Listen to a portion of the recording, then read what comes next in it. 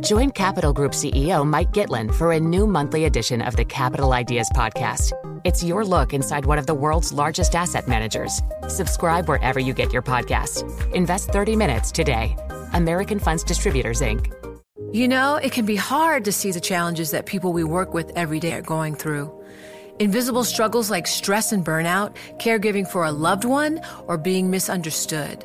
But insight, awareness, and empathy will help us better see the issues they're dealing with. And that can make us and our companies healthier too. I'm Holly Robinson Peete. Join us on The Visibility Gap, a new podcast presented by Cigna Healthcare. Download it wherever you get your podcasts.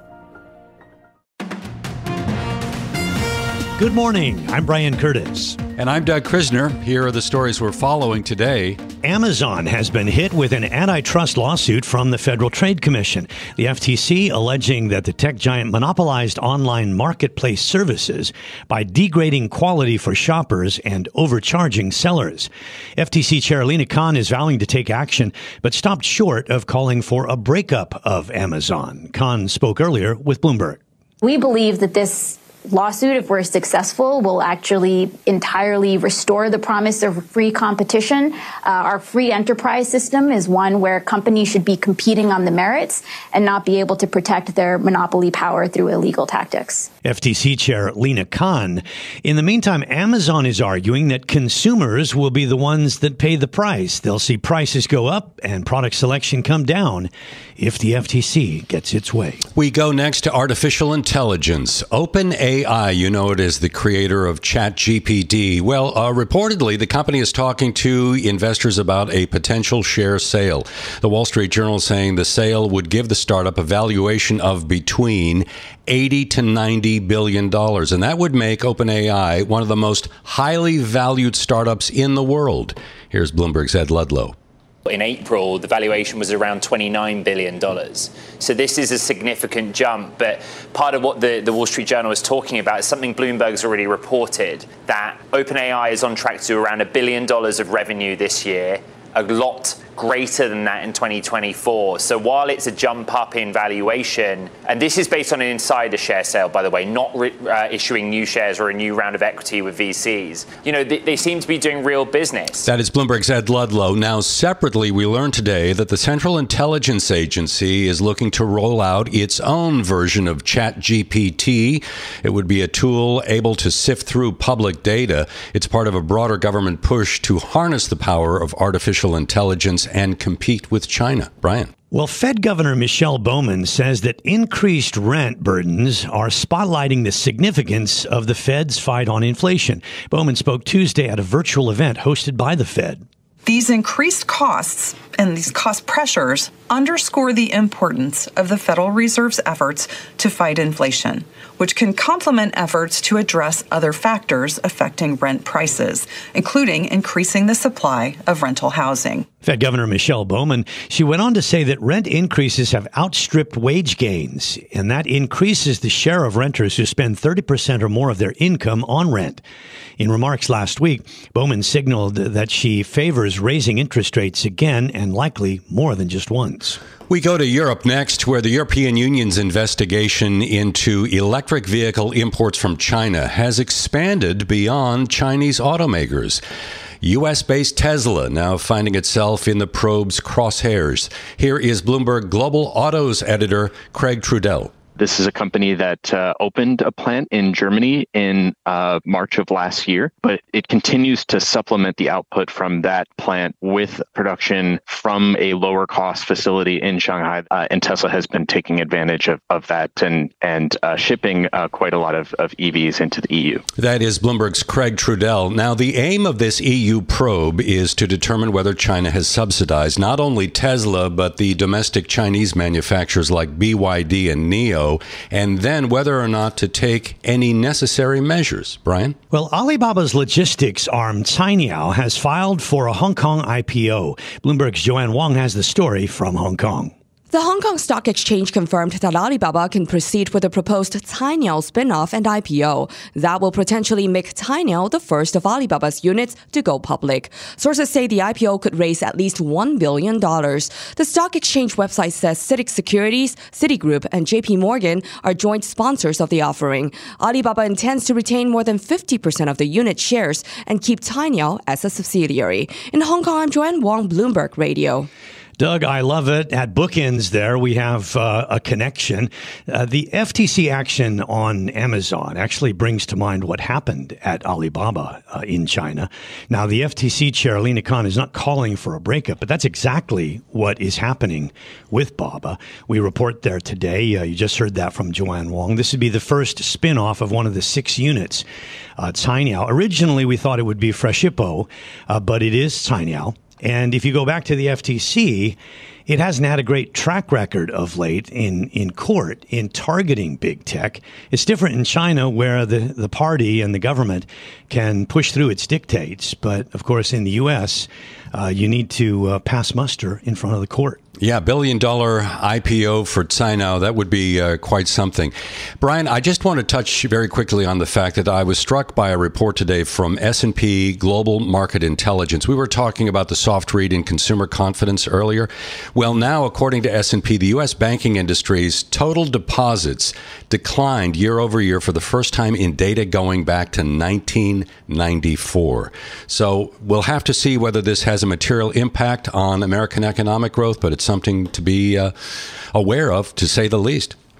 Yeah, and what's curious is it's another one of these cases where you have sort of sentiment maybe a little different from action because consumers have not really peeled back their spending that much yet. The last retail sales report was pretty firm. And it's one of the reasons we keep squawking about how strong the U.S. economy remains. But obviously, sentiment tells you what could be happening in the future. So it'll be a very interesting one to watch. Now it's time for Global News. President Biden is backing the UAW worker demands of a 40% pay hike. Let's get more on that. Ed Baxter is tracking this story and others from the 960 newsroom in San Francisco. Ed? Yeah, that's right, Brian. Thanks. President Joe Biden out with UAW workers today at a rally and on the lines that UAW President Shawn Fain says is very historic. You know, this is a historic moment. The first time in our country's history that a sitting USA president has came out and stood on the picket line. And it's characterized the strike as a battle akin to building bombers for the U.S. in World War II. Today, the enemy isn't some foreign country miles away. It's right here in our own area. It's corporate greed. And the president backing the workers' 40% wage demand increase. Wall Street didn't build the country. The middle class built the country. Unions built the middle class. That's a fact. So let's keep going. You deserve what you've earned. And Bloomberg's Jordan Fabian says an important time for the industry, for the economy, and for politics. It's important for the UAW, and it's also important for Joe Biden. Joe Biden, as you said, has campaigned on being the most pro-union president. Guess what? There's an election coming up next year, and those union workers are going to be crucial for his reelection chances in a key state like Michigan. And the UAW has yet to endorse Biden. So him showing up today, you heard Shawn Fain speak very positively about the president, saying he's standing up for working people. And so this could be a big thaw in the relations between the president and that union ahead of his re-election push. Now, Jordan says the president doesn't really have much leverage to solve it, but he can use a bully pulpit. New York judge has ruled that Donald Trump is liable for fraud for exaggerating his net worth by billions of dollars in financial records to banks and insurers. South Korea warning Kim Jong-un that it would end if it uses nukes, his regime. President Yoon Suk-yeol saying Korea and the U.S. would end the regime in an overwhelming response. House Speaker Kevin McCarthy saying today his caucus will make progress tonight on funding the government. Tonight we're back in session. We will vote on a rule to bring up 4 more appropriation bills. That'll be a total of 5 more than the Senate has been able to pass.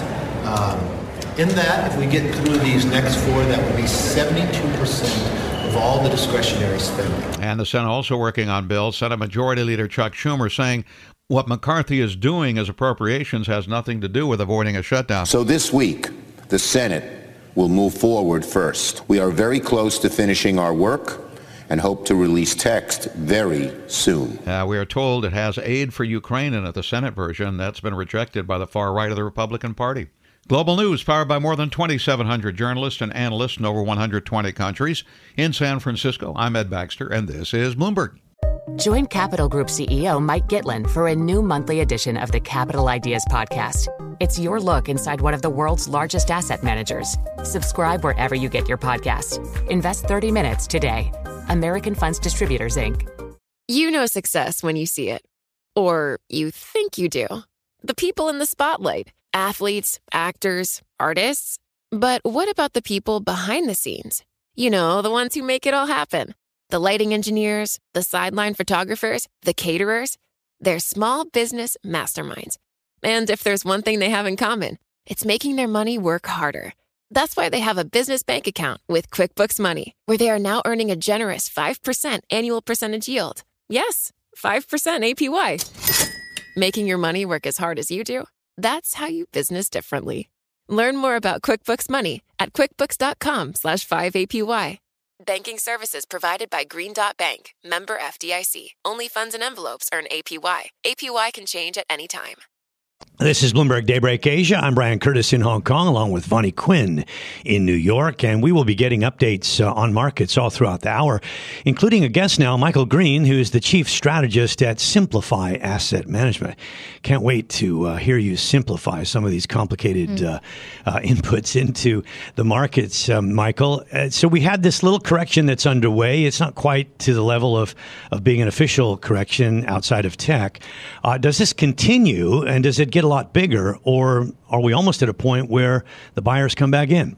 Well, I think the key thing to remember is that the equities are a sideshow to this event. What we're really seeing is an increasingly worried response to the behavior of the bond market, where 10-year yields, 30-year yields have sold off sharply in the past couple of weeks.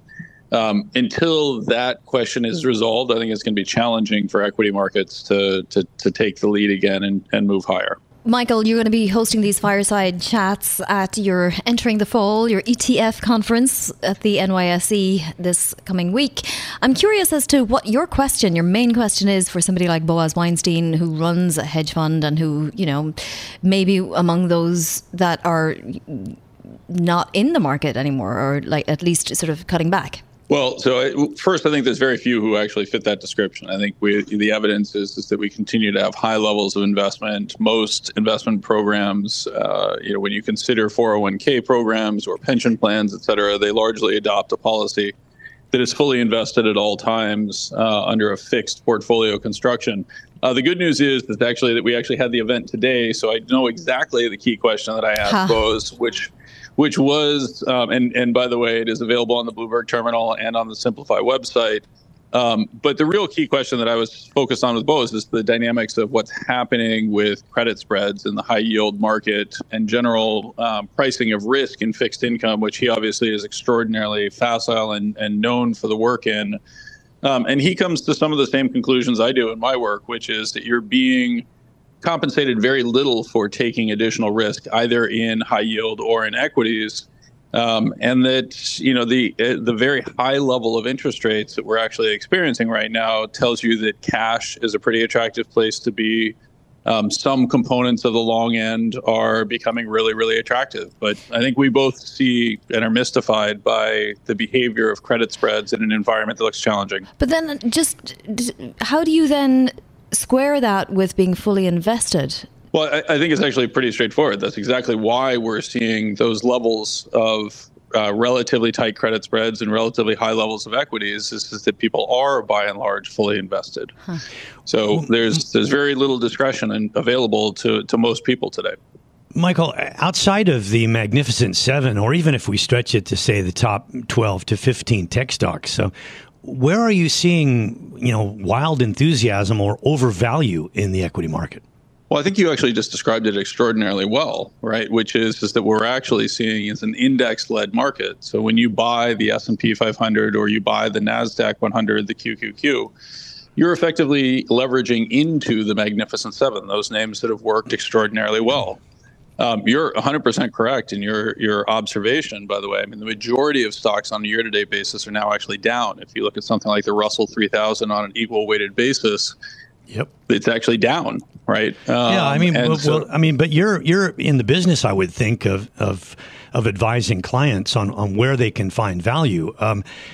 To be overly cautious in this kind of environment, I think anybody can understand it. But if there are opportunities with undervalued stocks, take a company like Cisco at 17 times earnings with a dividend of 3%. It's really hard to feel like it's about ready to fall off the cliff. The thing just churns out money. So I think you're 100% correct that when you look at these companies, that they, particularly the large technology companies, that they're generating an unbelievable amount of cash, but there's also very little growth behind something like that. So trading at 18 times with a 3% dividend yield, when you can get 5.5% out of cash in a money market fund or a 30-year tip that's currently offering a real yield north of 2%, which would be a historically unusual level, it seems to me that you're not actually being particularly well compensated for taking that additional risk of, is Cisco actually going to be the continued network, the continued preferred network provider, particularly in a world in which it's becoming very, very questionable what the additional tech spend actually looks like in that space. All right, Michael, We're almost out of time, but best idea then for all of us out there. I got to tell you, one of the craziest things to have to say is that you can get a really attractive yield on cash right now, and I honestly think that you're reasonably well compensated to sit by the sidelines and wait. All right, Michael, thanks very much. I don't own Cisco. I've never owned Cisco. I just like to challenge the guests, and thanks very much for joining us. Good session. Michael Green, Chief Strategist, Simplify Asset Management. This is Bloomberg Daybreak Asia, your morning brief on the stories making news from Hong Kong to Singapore and Wall Street. Look for us on your podcast feed every day on Apple, Spotify, and anywhere else you get your podcast. You can also listen live each day on Bloomberg 1130 in New York, Bloomberg 99.1 in Washington, Bloomberg 106.1 in Boston, and Bloomberg 960 in San Francisco. Our flagship New York station is also available on your Amazon Alexa devices. Just say, Alexa, play Bloomberg 1130. Plus, listen coast to coast on the Bloomberg Business app, Sirius XM Channel 119, the iHeartRadio app, and on Bloomberg.com. I'm Brian Curtis. And I'm Doug Krisner. Join us again tomorrow for all the news you need to start your day right here on Bloomberg Daybreak Asia.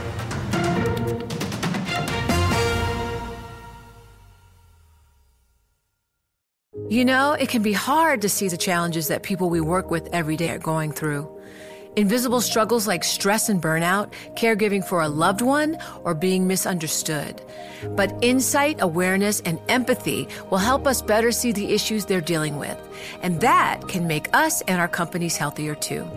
I'm Holly Robinson Peete. Join us on The Visibility Gap, a new podcast presented by Cigna Healthcare. Download it wherever you get your podcasts. What could you do if your data was working for you and not against you? With Bloomberg delivering enterprise data directly to your systems, you get easy access to the details you want, optimized for higher-level analysis, and financial data experts committed to helping you maximize your every move. Our data is made for more, so you can show the world what you're made of. Visit Bloomberg.com/enterprise data to learn more.